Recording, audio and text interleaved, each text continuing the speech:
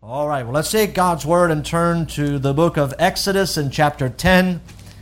Exodus chapter 10, as you turn there in the Word of God, chapter 11. We finished chapter 10, so we find ourselves in chapter 11. We've been through the first 9 plagues. If you remember, there are 3 sets of plagues. The first one, where the water was turned to blood. Remember, Moses was instructed to meet Pharaoh during his morning routine worship. And before Pharaoh, the water was turned to blood. That lasted for 7 days. After that, Moses was instructed then to go to Pharaoh with a warning about the frogs. He asked Pharaoh to let the people go, or else God would send the plague of frogs, and Pharaoh would not let the people go, so God sent the frogs. And then God sends the third plague without warning. That was the dust becoming lice on the body of men. And so that is the first set of plagues. And then the pattern follows the same exact way. Plague 4, Moses was instructed again to go to Pharaoh during his morning worship. You have the swarms of flies. Plague 5, the livestock dies. Moses was again instructed to go to Pharaoh with a warning that if he did not let the people go, God would send the plague. And the 6th plague was sent again without warning, closing the second set of plagues. And then the third set of 3 plagues begins with the 7th plague, when the hail destroys and kills the crops and any servant or beast that was outside.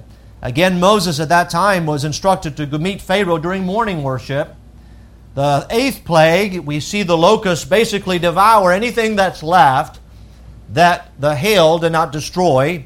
And Moses there was instructed to go to Pharaoh and give him a warning that if he did not let the people go, that God would send the locusts. And then the 9th plague, as it closes the third group of 3 plagues, we see that this plague came without warning, where there was, as I described, a heavy and paralyzing darkness that came over the land of Egypt. And remember what we noted is that there was no light in the house of the Egyptians, but there was light in the house of the children of Israel. And so we come now to Exodus chapter 11, and in Exodus chapter 11, we have the stage that is being set for the last plague. So the last plague doesn't come till much later. There's kind of at least in our text, there is a gap between the first 9 plagues and the last plague. In chapter 12, the Passover is going to be instituted. And by the way, this is going to be very significant. And I'm going to ask the Lord to help me with that, because this particular event in Exodus chapter 12 is going to be repeated all throughout the Scriptures and is going to be likened to Christ in the New Testament, and a very important passage. But this sets the stage for chapter 12 and the last plague, but it is also a summary statement. You will find those in the opening verses of chapter 11 and in the closing verses of chapter 11. As I mentioned, when we come from chapter 10 through chapter 11, Moses is still in the presence of Pharaoh. I believe that, and I gave some explanations last week to show here that Moses does not leave and come back. I believe that Moses has been there all along, and he gives Pharaoh a warning of the last plague that is going to come. And so we begin, notice, in Exodus 11, verse 1. We'll read the entire chapter. It's just 10 verses. We'll read the chapter. The Bible says in Exodus 11, verse 1, "And the Lord said unto Moses, Yet will I bring 1 plague more upon Pharaoh, and upon Egypt. Afterward he will let you go hence. And when he shall let you go, he shall surely thrust you out hence altogether. Speak now in the ears of the people, and let every man borrow of his neighbor, and every woman of her neighbor, jewels of silver and jewels of gold. And the Lord gave the people favor in the sight of the Egyptians. Moreover, the man Moses was very great in the land of Egypt, in the sight of Pharaoh's servants, and in the sight of the people. And Moses said, Thus saith the Lord, about midnight will I go out into the midst of Egypt. And all the firstborn in the land of Egypt shall die, from the firstborn of Pharaoh that sitteth upon his throne, even unto the firstborn of the maidservant that is behind the mill, and all the firstborn of beasts. And there shall be a great cry throughout all the land of Egypt, such as there was none like it, nor shall be like it any more. But against any of the children of Israel shall not a dog move his tongue against man or beast, that ye may know how that the Lord doth put a difference between the Egyptians and Israel. And all these thy servants shall come down unto me, and bow down themselves unto me, saying, Get thee out, and all the people that follow thee, and after that I will go out. And he went out from Pharaoh in a great anger. And the Lord said unto Moses, Pharaoh shall not hearken unto you, that my wonders may be multiplied in the land of Egypt. And Moses and Aaron did all these wonders before Pharaoh. And the Lord hardened Pharaoh's heart, so that he would not let the children of Israel go out of his land. I want to bring your attention here to verse 1. The Lord says to Moses, Yet I will bring one plague more. And so I want to preach this evening on there is one more plague coming. There is one more plague coming. As we begin here and we look at our text here in Exodus chapter 11 here, we see that God tells Moses that there is going to be one more plague. And as we look at the first verse, it is interesting because thus far, as I've already mentioned, there's been 9 plagues that have happened successively. And we see here that this is a time almost like a pause, announcing the last plague. And in the very first verse, there is something that happens in the wording. If you notice, as we look throughout the record of the plagues, every time that Moses or Aaron come to Pharaoh, they said, God says, Let my people go, that they may serve me. And we have this idea of the word, let my people go. The idea of the language, let my people go, almost indicates that Pharaoh should allow the people to go, despite the fact that he does not want them to go. You have to let them go. You have to make a choice that goes against your desire. Let the people go. But in the very first verse here, we see here that when the Lord instructs Moses about this last plague, he says to Moses that this one plague is going to come upon Pharaoh and upon Egypt after this last plague that's going to come. He will let you go hence. When he shall let you go, he shall surely thrust you out hence altogether. Now, it's interesting here because if you remember, when God called Moses early on, before any plagues were sent of God, God did not tell Moses that there would be 10 plagues. He told Moses, I'm going to send you and you're going to give Pharaoh word to let the people go. And he is not going to listen. He is going to reject. He is not going to let the people go. And Pharaoh hardened his heart, and his heart was hardened. God hardened the heart of Pharaoh, and as we've read that over the last few chapters. And so we see here the idea of letting the people go has been repeated, but God now finally comes to Moses and says, after this one, he's going to let you go. And that's the first time that Moses is aware of that. It's the first time that he's aware it's going to take 10 plagues for Pharaoh to let the people go. But you notice here the word let the people go in Exodus chapter 11 verse 1. But the very last part, he says, when he shall let you go, he shall surely thrust you out hence altogether. Now, the word let, as I mentioned, indicates that Pharaoh would basically be granting a request by, at the same time, being opposed to the decision to let the people go. If you remember early on, that's what was asked, let the people go. And Pharaoh had said to Moses, I don't know the Lord. neither will I obey his voice, neither will I let the children of Israel go. And so the idea of letting is Pharaoh has to make a decision that goes against his desire or the choice that he wants to make. And ultimately, that's what he doesn't like. And by the way, sometimes we may not like to make choices, or sometimes we do things that we don't necessarily like to do, but we must do them because they're the right thing to do. But then we find the word thrust at the end of verse 1. He shall surely, when God is done with this last plague, Pharaoh is not going to be in a position where he's going to let the people go. What's going to happen after the 10th plague is he's going to thrust you out altogether. And so the word thrust indicates that Pharaoh would get to the place where he would become proactive in driving the people out himself of his own choice and of his own volition. The expression here, thrust out, means to drive out, to expel, to drive away. And so, thus far, in all of the plagues, we've seen this, let my people go. And remember, the request was what? For the children of Israel to go a 3 days journey into the wilderness to offer sacrifice unto the Lord. And the plan, by the way, was always to come back. Now, how do we know that? Well, you remember when Pharaoh was making the compromises? The first compromise, he says, well, how about you offer sacrifices in the land? Don't go a 3 days journey.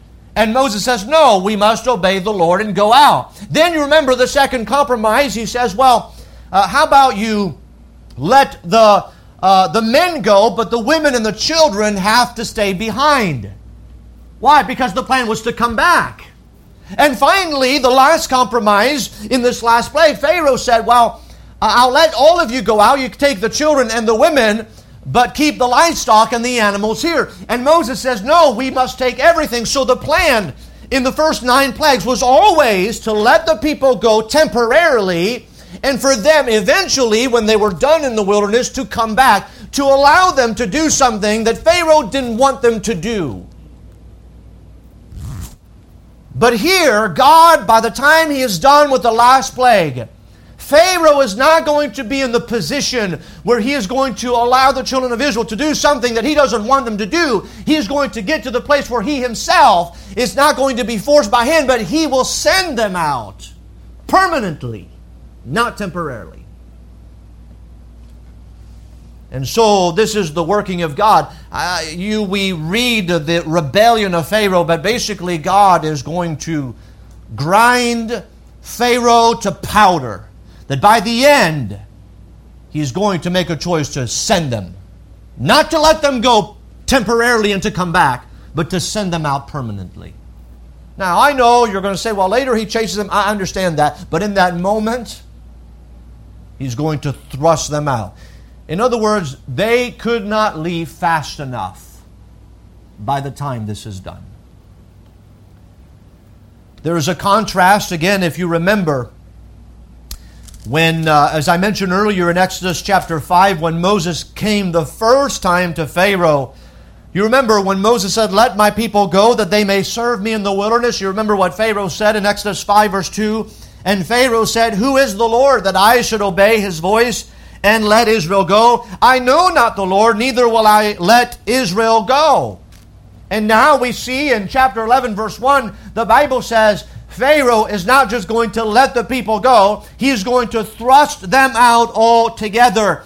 And so Pharaoh stood in such defiance against God that by the time God is done with Pharaoh, it will be Pharaoh himself who will be glad to see them go.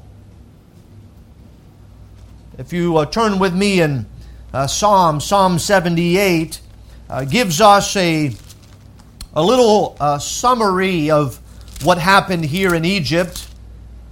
Several Psalms mention that. We spent some time also in Psalm 105. But notice with me Psalm 78 and verse 51. The Bible says that God smote, and He smote all the firstborn in Egypt. Notice, the chief of their strength in the tabernacles of Him. The chief of their strength. If you look at the plagues, you think about this last plague, the plague of the firstborn that God is going to send. It's going to be the chief of their strength. Their strength is going to be sapped out of them. Now, I want us to think here for just a moment as we look back in the plagues. I've already mentioned them, but the water was turned to blood. There was no water throughout the land. The Egyptians were digging in the ground around the river looking for fresh water. Frogs came and covered the land, and then their carcasses were put into heaps, and so there's the stench of dead carcasses everywhere. And then the dust in Egypt becomes lice upon the bodies of men, and they would be defiled. Their bodies would be defiled through that. And then the plagues gets more severe and severe. And then there's the swarm of flies which devour the flesh of men. The livestock dies, which represents the wealth and the power of Egypt. And then God sends boils on the bodies of those who were Egyptians. That something that was very painful all throughout the land of Egypt. And then God sends a hailstorm and fire that destroys the crops and the harvest that they were expecting, that kills any animal that was outside and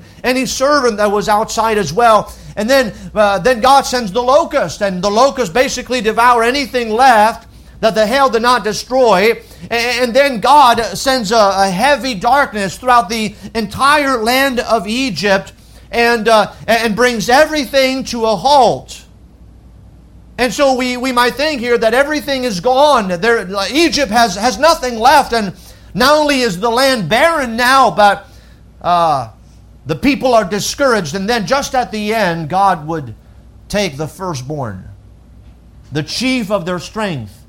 Think about it. Not only would there be no harvest, not only would there be no livestock left, but all the beauty of Egypt would disappear. But then those next generations that would come would be completely destroyed. And so Egypt is going to be left in a complete state of confusion and barrenness and emptiness and death. It's the chief of their strength. And by the way, this would affect everybody. I think that when we read some of those plagues, we might see that maybe the Pharaoh did not suffer to the same degree that most Egyptians did. I would imagine that Pharaoh, being the king, would have probably hired servants that would keep the frogs out and keep his body clean, and that he would have all the food that he would need it, and that those who would suffer the most would be those who would be in the kingdom of Egypt. But when you think about this last plague, those who lived in the palace were not one bit more secure than those who lived in the humblest of habitations throughout the land of Egypt.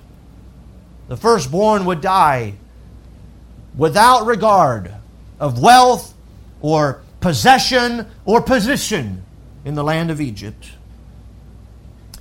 We continue in Exodus verse 2 of chapter 11. The Bible says here, "Speak now in the ears of the people, and let every man borrow of his neighbor and every woman of her neighbor jewels of silver and jewels of gold." Now, it's interesting here because some people say, well, it seems like this is deceptive here. The word borrow, they're not bringing it back. You know, sometimes we say things that we use the word borrow and we don't really use it in the correct way. You know, if you say, hey, can I borrow some toothpaste? Well, it's not like you can give it back, right? You're borrowing, but you're using, and sometimes somebody will say, well, you can have it. You don't have to borrow it. Once you use the toothpaste, I don't want it back. And so sometimes we think about it, but the word borrow here might seem that the children of Israel were instructed to somehow deceive the Egyptians into giving them silver and gold. However, the word borrow is quite wide in application. The word borrow means to inquire, to request, to beg, to pray. It's a really general term.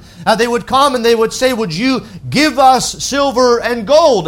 Now, how that came about, I don't know. But the next verse tells us that the Lord, verse 3, that the Lord gave the people favor in the sight of the Egyptians. Now, this would be significant. Why? Well, because when you read about the descent, Joseph and his brothers, when they came into the land, them as shepherds, as overseers of flocks, were despised by the Egyptians.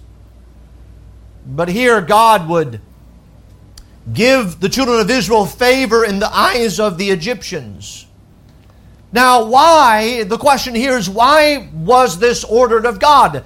And so that's a good question. Why would God order this to be done here? Why would God tell Moses at this time, go tell the children of Israel to ask the people for silver and gold? And God says, I'm going to give the people favor in the sight of the Egyptians, that they're going to give jewels of gold and jewels of silver. And so there's no doubt here, we see what happens, but why would God order Moses to say that? Now, some might say here that the children of Israel, well, they simply took what they deserved, because for many years as slaves, they did not get what they deserved. They were abused. And certainly that might be a earthly reason that might seem valid. We may call that reparations for the suffering they've gone through. But I think there's a more appropriate explanation. And so I do not think that God intended this, that God is going to give them silver because they've suffered all those years. I think there are two reasons that are given in the Scriptures themselves that tell us why God would do this. So let's first turn to Exodus chapter 3. You know, the Bible explains itself. That's why the Bible is so wonderful. We don't have to guess and wonder sometimes, well, I wonder why God said to do that, when the Bible already furnishes us the reason why He's going to do that. Notice that with me, Exodus chapter 3. If you go to the end of the chapter, verse 19, and I am sure that the king of Egypt will not let you go, no, not by a mighty hand. Now remember, God is speaking to Moses about His calling and using Moses to bring the people out of Egyptian bondage. God tells Moses that Pharaoh's not going to listen. And he says, verse 20, and I will stretch out my hand and smite Egypt with all my wonders, which I will do in the midst thereof. And after that, he will let you go. And so he prophesied about the plagues. But notice verse 21, and I will give this people favor in the sight of the Egyptians, and it shall come to pass that when ye go, ye shall not go empty. But every woman shall borrow of her neighbor, and of her that sojourneth in her house, jewels of silver and jewels of gold and raiment, and ye shall put them upon your sons and upon your daughters, and ye shall spoil the Egyptians. Now we see here that I think there's really two reasons as when we read about those verses. This is before anything happens, and God speaks to Moses, says, look, I'm going to raise you up to go to Pharaoh. He's not going to listen to you. So what I'm going to do is I'm going to send signs and wonders. And when I'm done with him, he's going to let you go. And when you leave, you're going to leave. And at the same time as you leave, you're going to spoil the Egyptians. So one of the reasons for God instructing Moses later on to tell the children of Israel to go to the Egyptians and to borrow gold and silver is because it was a judgment upon the Egyptians. Now think about it. Thus far, everything that has been sent in the land of Egypt has not touched the gold or the silver of the Egyptians. It's destroyed everything else, pretty much. And in the end, the firstborn of every household is going to die. But ultimately, the only thing that they would have left in the end would be their gold and their silver, which would be the only thing of value that they would have. And God tells Moses that when I'm done, you're going to spoil the Egyptians. And so really this is a form of judgment upon the Egyptians. That God, by the end, He's going to take everything that they've trusted in away from them. But that's not the only reason why God instructed Moses to tell the children of Israel to do that. If you go back even further with me to Genesis chapter 15. This is amazing here. The Word of God is quite amazing. This Egyptian, the journey into Egypt and their period of captivity and the redemption out of Egypt was prophesied before the book of Exodus. Even before God came to Moses and told him what would happen, God told this to Abraham, the great patriarch of the children of Israel. In Genesis chapter 15, we'll just read a few verses here, but notice in verse 13 he says, and he said unto Abram, know of a surety that thy seed shall be a stranger in the land that is not theirs, and shall serve them, and they shall afflict them 400 years. Okay, well, that's Egypt, that's Exodus. Notice verse 14, and also that nation whom they shall serve will I judge, and afterward shall they come out with great substance. So I want you to notice here that God says, I'm going to judge them, and then He says, and the children of Israel are going to leave with great substance. So guess what? The great substance that they leave with is connected to the judgment of God upon them. So the reason why God instructed Moses to tell the children of Israel to go to the Egyptians and to borrow or to ask of them the gold and the silver is because that was God's judgment upon them. But also I think we could say very safely based on those two passages that God tells Moses to do that because it would be the fulfillment of prophecy. That what God said would happen, happened. You know, this is confirmation again and again as we read the Word of God. We read in the book of Revelation, and we know the end. And how are we certain of the end? Because God has already done that over and over and over and over again. He has said over and over, this is going to happen, and then we have been witnesses and have been able to see that all of these things have happened. And you say, well, what are the things that have not happened? Well, the things that have happened, where we have a witness, where we have a testimony of it, is a confirmation that God will again do what He said He will do. And faith that we need to have is in His Word and in God's faithfulness that His Word will not fail. And here, His Word has not failed. And so why did God tell Moses to do that? Well, to fulfill prophecy, but also to judge the Egyptians. If you go back with me to Exodus 11, we notice in verse 3 as we continue, the Bible says, and the Lord gave the people favor in the sight of the Egyptians. Moreover, the man Moses was very great in the land of Egypt, in the sight of Pharaoh's servants and in the sight of the people. Moses obviously would be the one who would be used as a tool. You remember when God came to Moses, God told Moses, I'm going to deliver the people. I will bring them out. And I'm going to use you, Moses. So we understand this is not Moses that should be praised and Moses that should be glorified. Although God's Word tells us that he was faithful to carry out what God said to carry out. And so we recognize Moses' faithfulness and obedience to God. But the point is, the power in all of this is of God. Moses was incapable of doing all of those things, but God was, and God did. And God used Moses as an instrument. And as that instrument, the people saw Moses, and he became great in their eyes. And no doubt, as we think about him becoming great in their eyes, can you imagine maybe in the mind of Pharaoh in Exodus 5 when he says, I know not the Lord, neither will I obey His voice and let Israel go? Do you think by now he has a good idea of who God is? And so the reputation of Moses is great in the land. By the way, we'll talk about this later. It's not mentioned in this passage, but I do believe that in part, the wonders, the things that God did in Egypt is why it was not just the children of Israel that left. It was also a mixed multitude. So there's probably a good portion of them. By the way, that much of that mixed multitude is not going to end up being good later on. We see that, but the point is there's nothing left in Egypt, and they've seen the power of God demonstrated, and Moses, the leader who stands as God's emissary for the power of God, and a bunch of people are going to follow Moses out. His reputation is going to be such in the land that some people are going to forsake the land of Egypt and to go into a wilderness.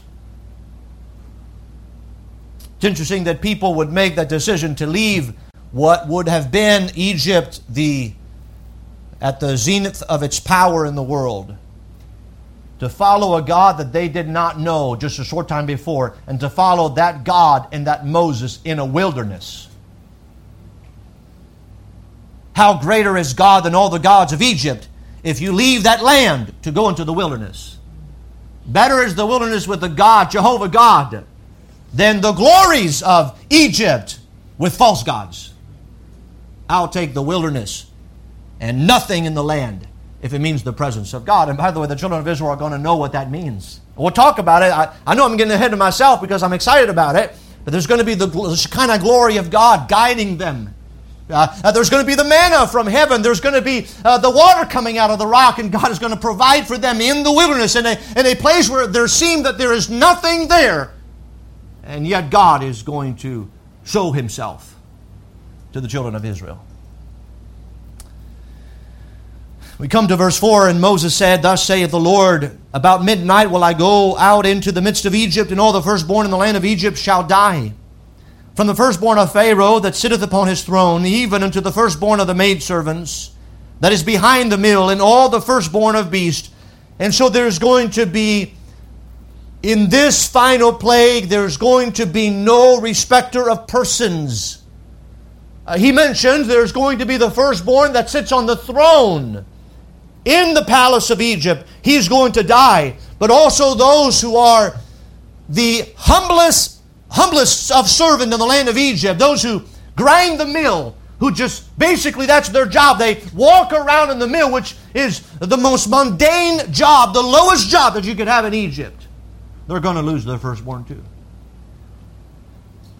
Not just of men, but even of beasts. You say, well, how many beasts are left? Well, there's not a whole lot, but whatever's left. You might say, well, why the firstborn? Well, based on the culture of Egypt, if you think about all the plagues thus far and all that was going on, do you know who would be the most protected people in all those plagues? The firstborn. The firstborn son of the Pharaoh.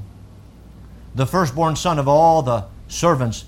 The firstborn son of every animal was always deemed as more valuable than all the others. They would be the most protected. If sometimes they would have maybe one of those bulls in Egypt that would be a representation of their God, they would often choose the firstborn, not the second or the third. And so those would be the most protected in Egypt. And yet God says, probably the most protected class in Egypt, of every class in society, is going to die. No one's going to be spared.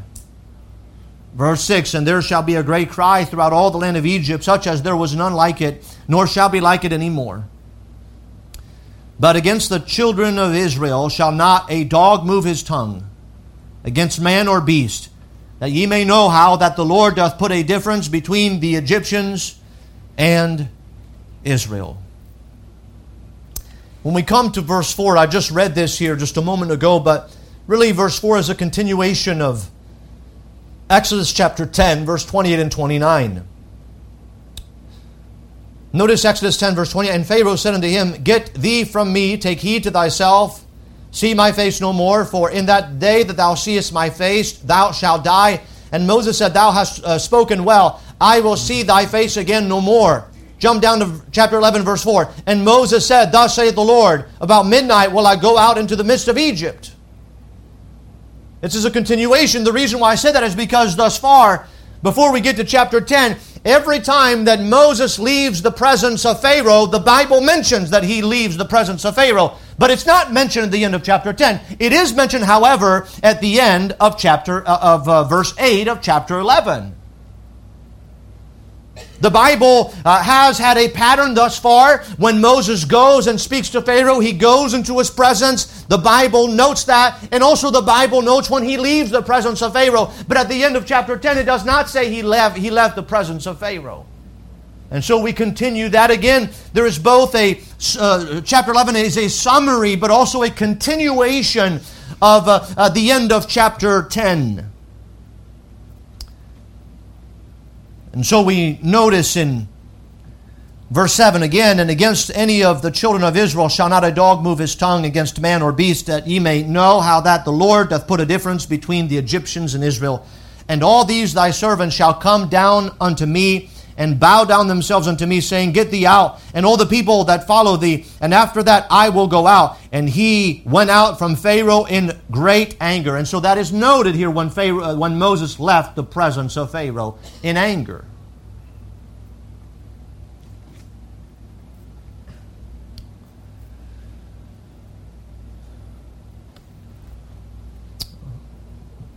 What we note here is that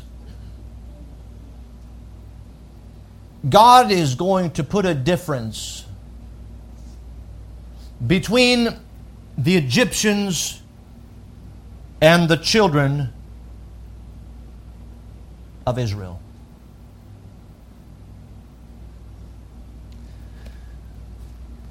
God has mentioned that on a number of occasions thus far.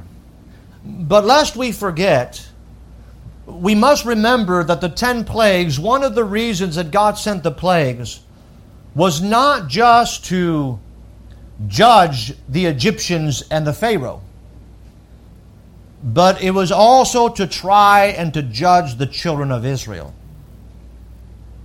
Now, hold your place here in Exodus chapter 11 and turn with me to, first of all, the book of Leviticus in chapter 17.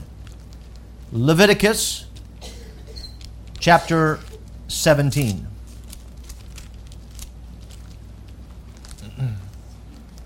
Now, Leviticus happens, if you think about where would you put the book of Leviticus, you'd put it right in the book of Exodus. Okay? Happens there.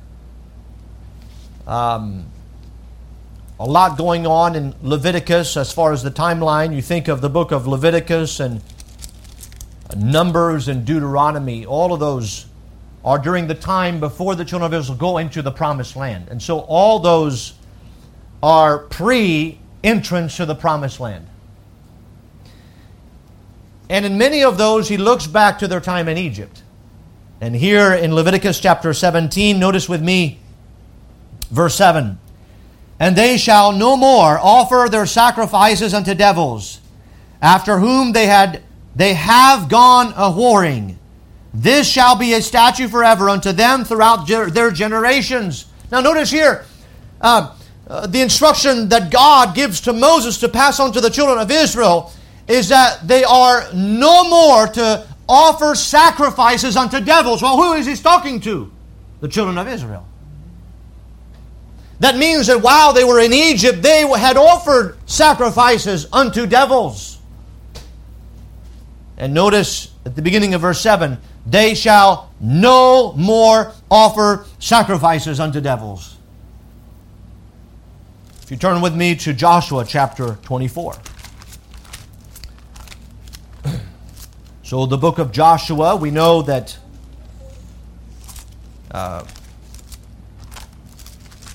God leads them into the conquering of the land. By the way, by the time of Joshua's death, there's still much land to be conquered. They became okay with living in the midst of their enemies. And we know that later they would become corrupted by them. But notice Joshua 24.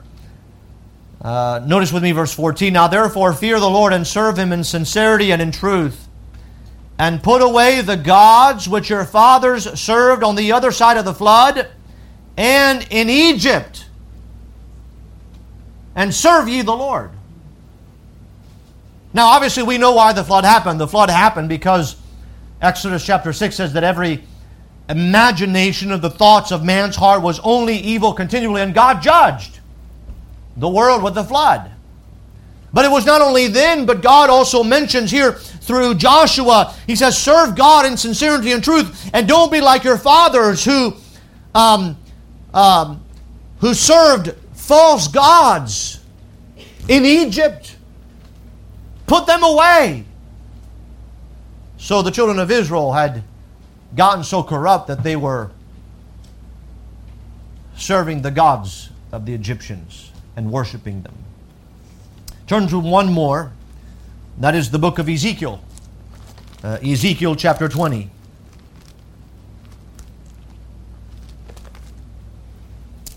Right before the book of Daniel. Ezekiel chapter 20, if you turn there with me, we find a a pretty thorough commentary as to God's dealing with the children of Israel in their redemption of Egyptian bondage. By the way, when we read through those plagues, isn't it interesting that we have not seen at any moment when God told the children of Israel, put away your gods?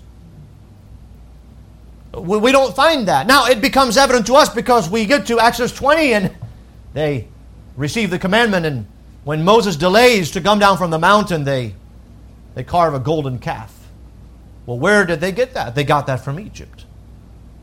But notice with me Ezekiel chapter 20. Let's begin reading in verse 5. And say unto them, Thus saith the Lord God, in the day when I chose Israel and lifted up mine hand unto the seed of the house of Jacob, and made myself known unto them in the land of Egypt, when I lifted up mine hand unto them, saying, I am the Lord your God. So God says, I came, I made myself known to them. Well, why would God have to make Himself known to them? Well, it is apparent that they had forgotten God. That they were worshiping the gods of the Egyptians. Verse 6, And in the day that I lifted up mine hand, verse 6, unto them to bring them forth of the land of Egypt into a land that I had espoused for them, flowing with milk and honey, which is the glory of all lands. Then said I unto them, Cast ye away every man the abominations of his eyes, and defile not yourselves with the idols of Egypt.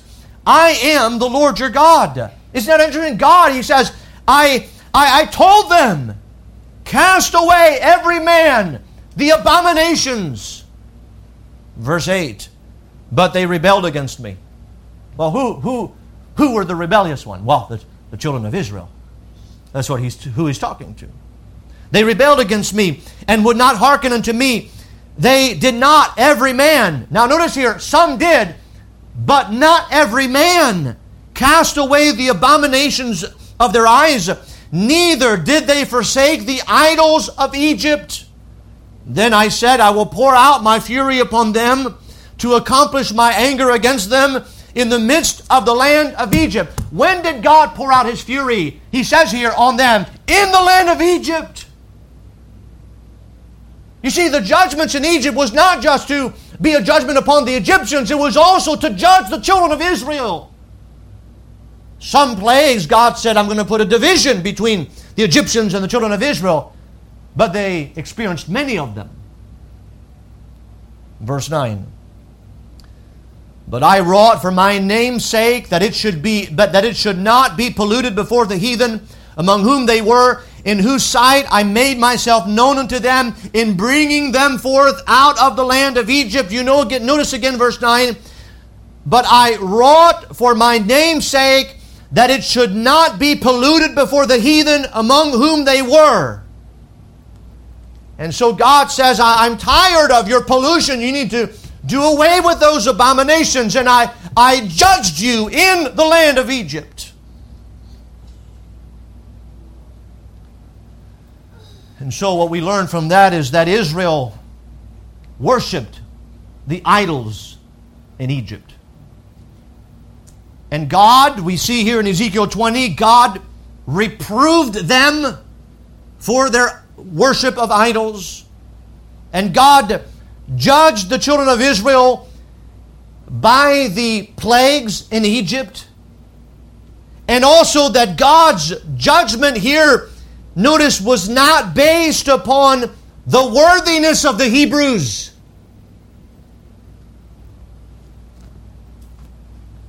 You see, God judged them too. They were worshipers of idols. And so notice when we read that God brought them out, God brought them out not because they were worthy. They were not.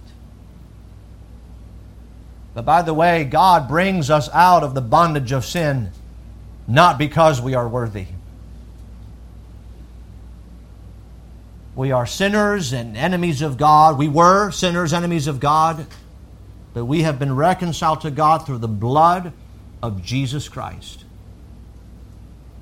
Not because we are worthy,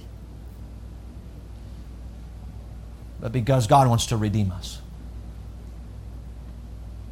If we go back to Exodus 11, verse 8. And all these thy servants shall come down unto me and bow down themselves unto me, saying, Get thee out, and all the people that follow thee, and after that I will go out. And he went out from Pharaoh in a great anger. Now, this is the first time we really see Moses angry. I don't remember thus far as we've studied Moses being angry. We find early on maybe Moses lacking confidence in himself and his ability, asking God to find a substitute or to find a mouthpiece. But Moses has done everything that God has told him to do. And so I'm wondering here, because Moses, I want you to think here, he leaves. This is going to be the last time he's in the presence of Pharaoh. He just told Pharaoh that the next time you speak to me, you're not going to directly speak to me. You're going to send messengers to me, and they're going to bow themselves before me, and they're going to say, get everything out of here. And Moses, as he delivers this really final message to Pharaoh, he leaves in anger. Now we say, Moses was angry at what? Well, I think as we look at the 9 plagues that have happened, and all the meetings between Moses and Pharaoh, how, remember, time and time again, when Moses came to Pharaoh, and even at times Pharaoh says, okay, let the people go, and then he went back on his word. It must have been a frustrating time for Moses. And it seems now that Moses gets to the end, he says, this is it. This is the last plague. And when this is done, God has told Moses, He's going to thrust you out. It's as if Moses had maybe some hope that it wouldn't come to this.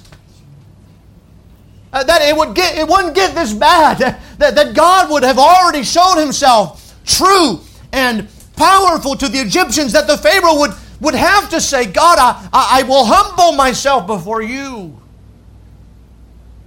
I think Moses is angry because after God has shown Himself, Pharaoh still refuses to humble himself before God. We may use this word a little too much. It's unbelievable. But maybe Moses here thinks this is unbelievable. What else did God have to do? If this section in God's Word, from Exodus chapter 5 through Exodus chapter 12, doesn't reveal how rebellious and depraved man can get, I don't know what else can. That God has shown miracles and signs and wonders, and the people still will not believe. Isn't it interesting that that's really the pattern throughout the Scriptures? That those who lived the closest to the creation denied worship of that Creator, but worshiped the creature more than the Creator? Isn't it interesting that even in the New Testament, when Jesus Christ comes on the scene and He does miracles and signs and wonders, as much as raising Lazarus from the dead in front of a religious group that rejected Him, and we could say, what else? What other sign does God need to show to the children of Israel to show that Jesus Christ is indeed the Messiah? I know there are many people who claimed to be Messiahs during around the time of Christ, but no one did the miracles that He did. No one proved Himself like Jesus proved Himself. But even the Old Testament had prophesied His suffering, His death on the cross, His crucifixion, the nails that would pierce His hand, the side that would be pierced. But the Bible also prophesied His resurrection. And Jesus Christ rose from the dead. You remember what the religious authority says to the Roman soldier, you're going to have to lie about this. The miracle was before their eyes. But yet they had to claim and they had to tell the soldiers and to pay the soldiers to lie about the resurrection of Jesus Christ. And until this day, people still believe that the disciples lied about the resurrection. But it's not only that, and we might say, well, what else could Jesus do? It shows the wickedness of the heart of man that persistently stands even though there's signs and wonders and mighty things that took place, that people would still deny that Jesus would be the Messiah.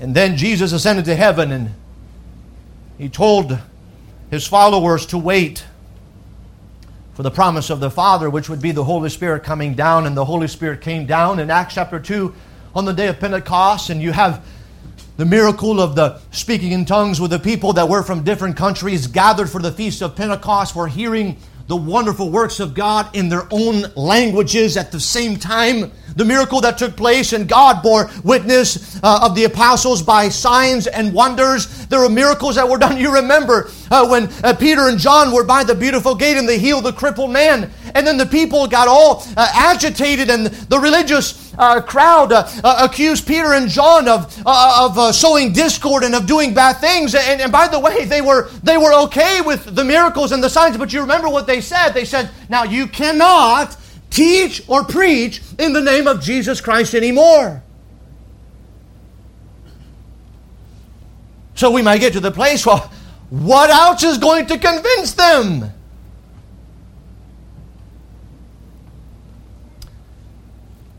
Do you remember what Jesus told Thomas? We say Thomas, we call him Doubting Thomas. Why? Well, you remember the disciples had seen Jesus Christ in the upper room, and they told Thomas, you missed it. And Jesus was there. Remember what Thomas said? I'm not going to believe it until I can thrust my hand in His side and touch Him. Well, finally Jesus appeared, and Thomas was there that time, and Thomas had the opportunity. And so Thomas was a witness of a miracle, the resurrection of Jesus Christ. Do you remember what Jesus told him? He says, you have seen, but blessed are they who have not seen and yet believe. We should not be bothered. We should not be bothered that there are no signs and wonders in our day. Well, where's the miracle? And if God could just send us a sign, God has given us His Word. God has shown signs throughout the history of the world, whether it was in Egypt or during the time of Christ or during the time of the foundation of the church in the apostles, that God showed Himself strong, that God showed Himself real. And isn't it interesting that it was during those same exact moments when there were signs and wonders and miracles that we might think that would be when the most people would believe, and that did not happen? Why? Because of the heart of man. The heart of man is so wicked and rebellious. Jesus gives us the answer when He spoke to Nicodemus, and He said, you must be born again. He says, for God so loved the world that He gave His only begotten Son, that whosoever believeth in Him should not perish but have everlasting life. For God sent not His Son into the world to condemn the world, but that the world through Him might believe. But then He explains to Nicodemus why they will not believe.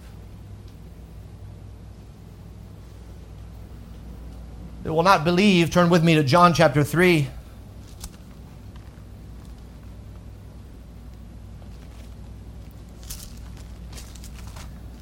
In John, we know early on that Jesus Christ is referred to as the light that has come into the world. But men love darkness rather than light. Notice John 3:18, he that believeth on Him is not condemned, but he that believeth not is condemned already, because he hath not believed on the name of the only begotten Son of God. And so we might pause here and we might say, well, we believe on the name of the Son of God. The Word was made flesh and dwelt among us, and we beheld His glory as of the only begotten of the Father, full of grace and truth. He lived a perfect, sinless life. He died on the cross. He rose from the grave after 3 days. And so we believe on that, and what mighty signs and wonders were done.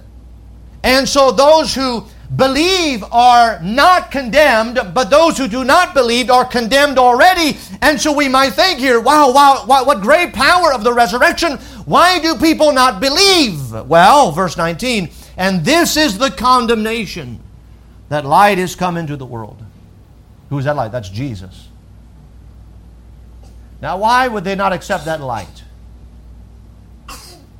And men love darkness rather than light. Now, why would they love darkness rather than light? Why would they reject when they saw plainly that He was the Messiah, what underlies the reason? What's the reason for Pharaoh?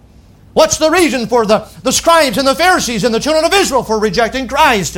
What's the reason for the Sanhedrin Council and the people during the time of the apostles for rejecting Christ? Why do they love darkness rather than light? The Bible says, because their deeds were evil. That's why they love darkness rather than light. Notice verse 20. For every one that doeth evil hateth the light, neither cometh to the light, lest his deeds should be reproved. But he that doeth truth cometh to the light, that his deeds may be made manifest, that they are wrought in God.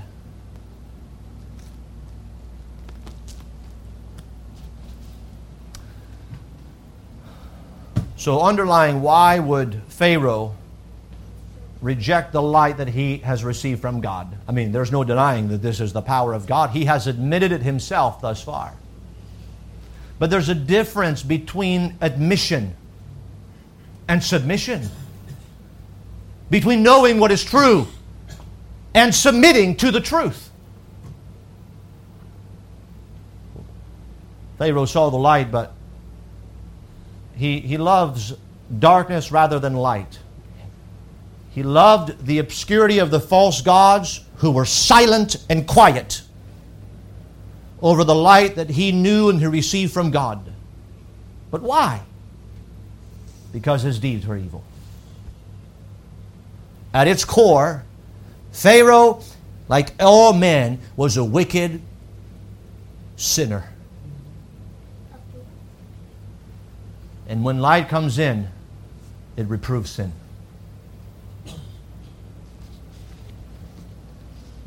You see, Pharaoh, he can't deny at this point that God exists. He can't deny the power of God. He can't even deny the light.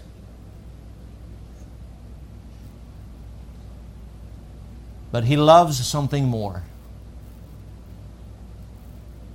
He loves his sin more. He loves his rebellion more. He loves deifying himself, putting himself in the place of God, thinking that God answers to him and not that he answers to God. You see, there's a very great difference between admitting and submitting. You know, many people believe in God. You know, the devils even, they believe God. What's their problem? They will not submit to him.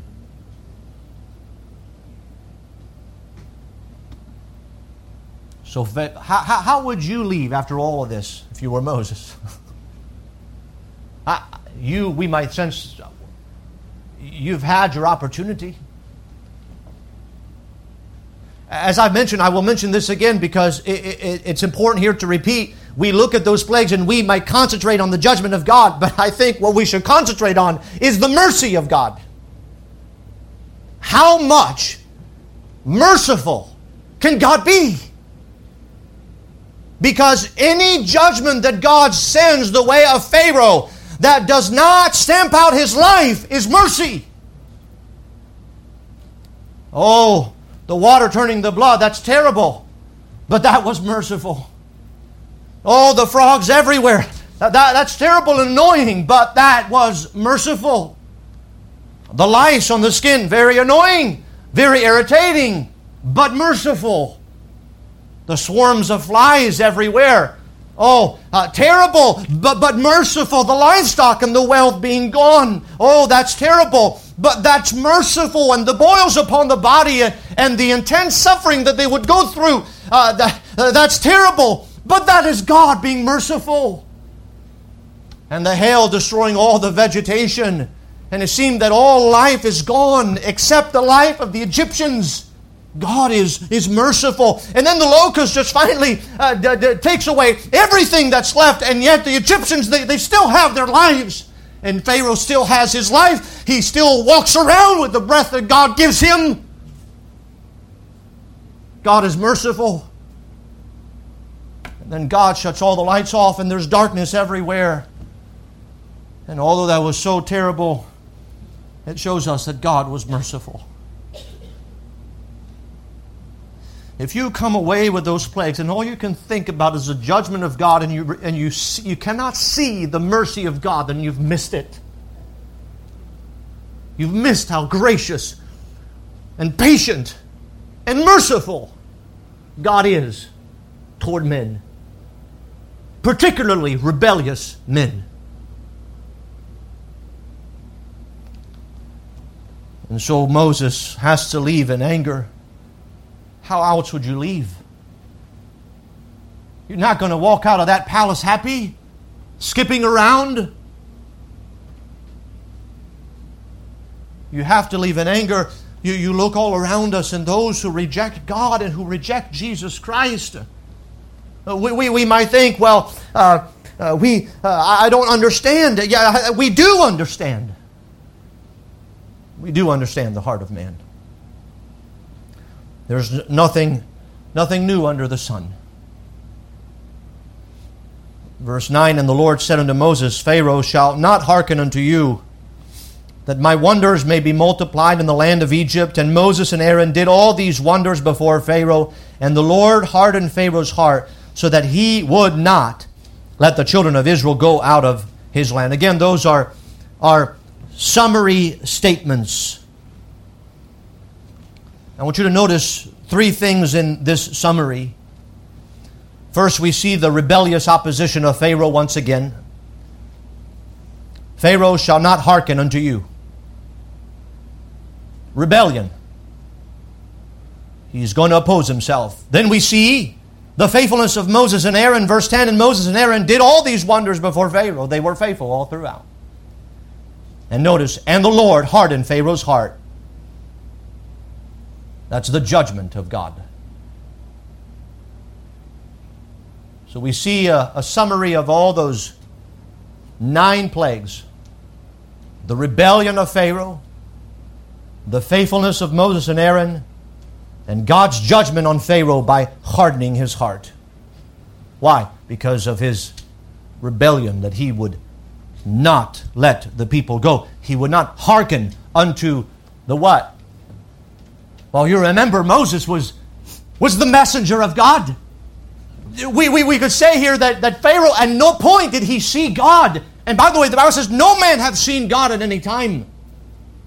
And so, Pharaoh has not physically seen God. He's physically seen his idols that he has worshipped all throughout the land of Egypt, but he has never seen God.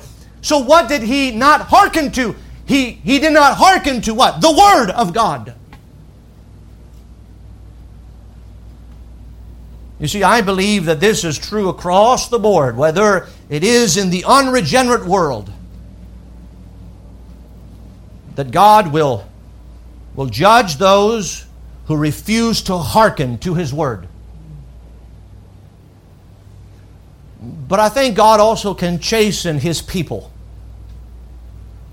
who also refuse to hearken to His Word.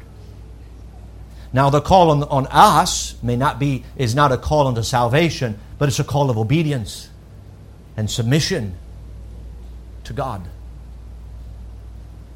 You see, in the midst of